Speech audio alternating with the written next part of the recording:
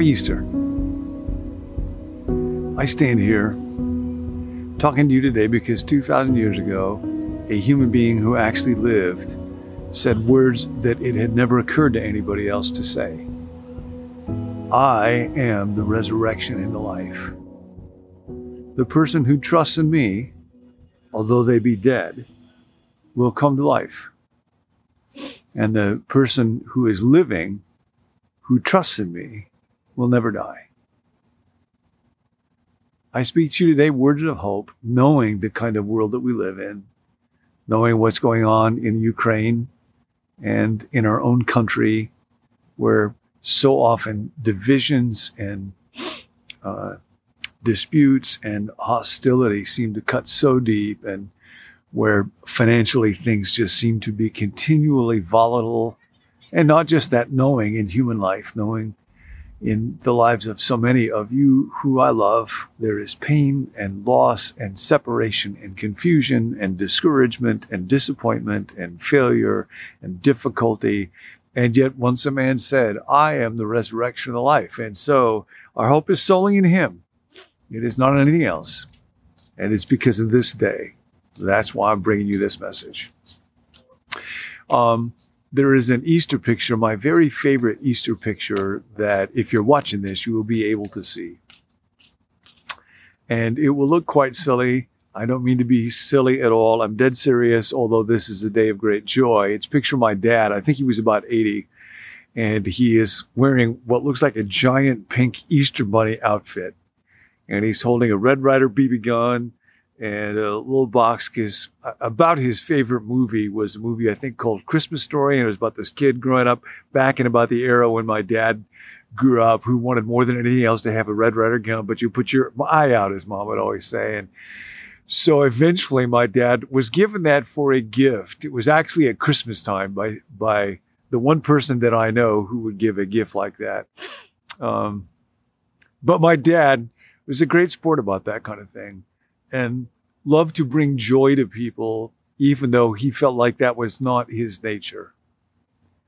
When my dad was in the last month or two of his life, we were gathering around his bed in the hospital, and he was talking about his memorial service. And he said, when I die, there's one song in particular that I want to have played at that service. And I didn't know what it would be, but I knew that I would know the song. I grew up in the church.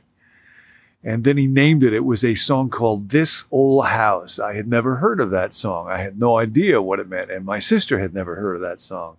And my brother had never heard of that song. And then we listened to it, and I was even more surprised. It was actually written when my dad was a teenager by a guy named Stuart Hamblin. And it's this kind of banjo plucking, toe tapping, if you're into toe tapping music, about this old house. I couldn't figure out why in the world would my dad want this kind of goofy song to be sung. And he said, I want it to be sung because there's a lot of joy and fun and lightness in that song. And most people, when they think of me, they don't think of me in that way. My dad was a Swedish, Midwestern, Baptist, introspective, phlegmatic accountant. And those are words that are not associated with, let us say, class comedian like somebody else that we all know and love. And my dad said, people don't put me in that category, but I want them when they're at that service and then remembering me after I'm gone. I want them to know that this was somebody who loved fun. And so we did. And it's a song that was written by a guy named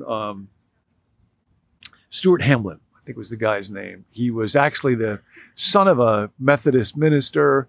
He became a big star in Hollywood, one of the first of what were called the singing cowboys. He was a actor and a singer, didn't handle fame well. Huge problem with alcohol, in and out of jail. And in middle age, he went to a Billy Graham crusade in Los Angeles. It was the same one where a guy named Louis Zamperini met Jesus, and there Stuart Hamblin met Jesus and changed his life. And not long after, he said he'd been on a hunting trip, and he saw this old house that was being guarded by a dog, and he knew what that meant, that the man that had owned the house had died. But the dog, because the body was still in there, refused to leave it, and that prompted him to write, this old house once knew his children. This old house once knew his wife. This old house once brought them comfort as they walked the storms of life. And that's the song that my dad wanted to have sung. And then in the chorus, and there's an old version of Stuart Hamlin singing this when he tells the story. And he sings this song instead of that kind of jokey up-tempo style, almost as though it was a protest against death. Ain't got time to fix the windows. Ain't got time to fix the doors. And so that song got played, and then they would show pictures of my dad through his life. And then I had to get up and speak at his memorial service and tell everybody that my dad was somebody who had confidence in the one who said, I am the resurrection and the life, and knew the joy of the resurrection. And this is Easter Sunday, and there is no other foundation on joy. And I have been reminded of that over and over again, especially in these days. Say a word or two about that. New Testament scholar Oscar Kuhlman wrote about the difference between immortality and resurrection. Sometimes we think the only point of resurrection is that it means life after death. And we live in an age that's quite skeptical about that. So that looks quite remarkable to us. But Kuhlman said there's a big difference. One of them is that if you're immortal, the Greeks often believed in the immortality of the soul, but that was just a property of the soul, a characteristics or a power of the soul.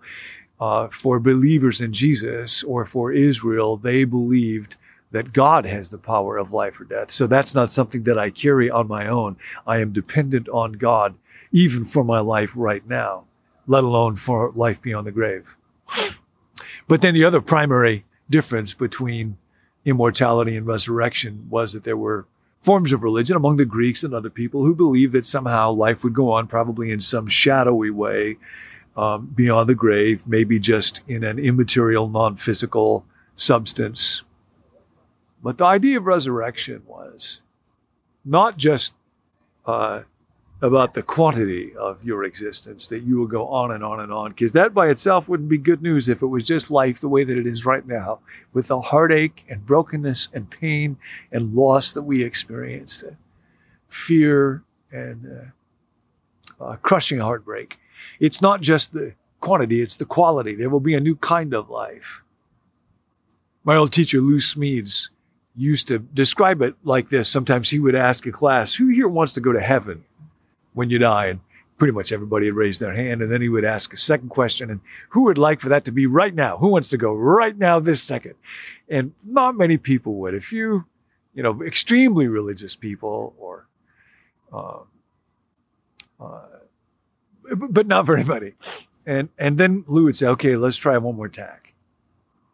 And then he would begin to describe, in the way that somebody who is an artist with words and a thinker of deep thoughts would, what our world would be like if all the wrongs were righted and all the broken hearts were mended and justice were to flow like waters and nobody would be oppressed anymore and everybody would have a fair chance and nobody would be molested and there would be no more broken or shattered relationships. Hearts would come together as one. People would be able to speak with courage and speak truth. And the way that we would relate to each other across races and gender, in our sexuality, in our work, and in our playing, would be marked by health and what is wholesome and what is good and what is loving towards other people. And this planet that is so filled with beauty even now would be liberated from death and from rot. No more concerns about climate change or people mishandling. Who would like to have this world? He said sometimes it would be like a house, an old house that you love, but it was dilapidated and falling down. This old house, have the house remodeled and made what it was intended to be from the beginning, and enlarged and expanded and made beautiful. Who would like that? Everybody raised their hands. That's resurrection. That's the promise of the resurrection. That's the hope of today. It is not based on anything else.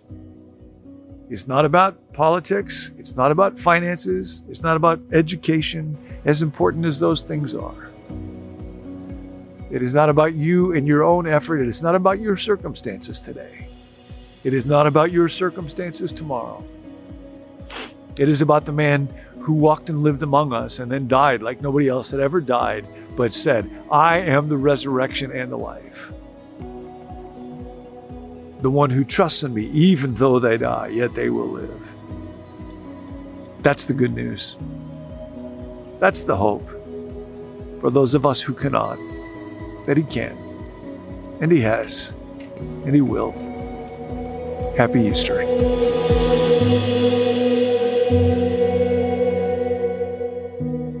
Hey, I'm Tim. Thanks again for joining us for this journey, Second Thoughts. Starting tomorrow, we're kicking off a new series titled Home. In that series, John is going to walk through Dallas Willard's book, The Spirit of the Disciplines, looking at each one of the spiritual practices or disciplines, choose your word, that Dallas talks about in that book. So we hope that you'll join us for that. Invite a friend. And as always, if you want more resources, you can check out our website, becomenew.com. Have a great Easter. See you tomorrow.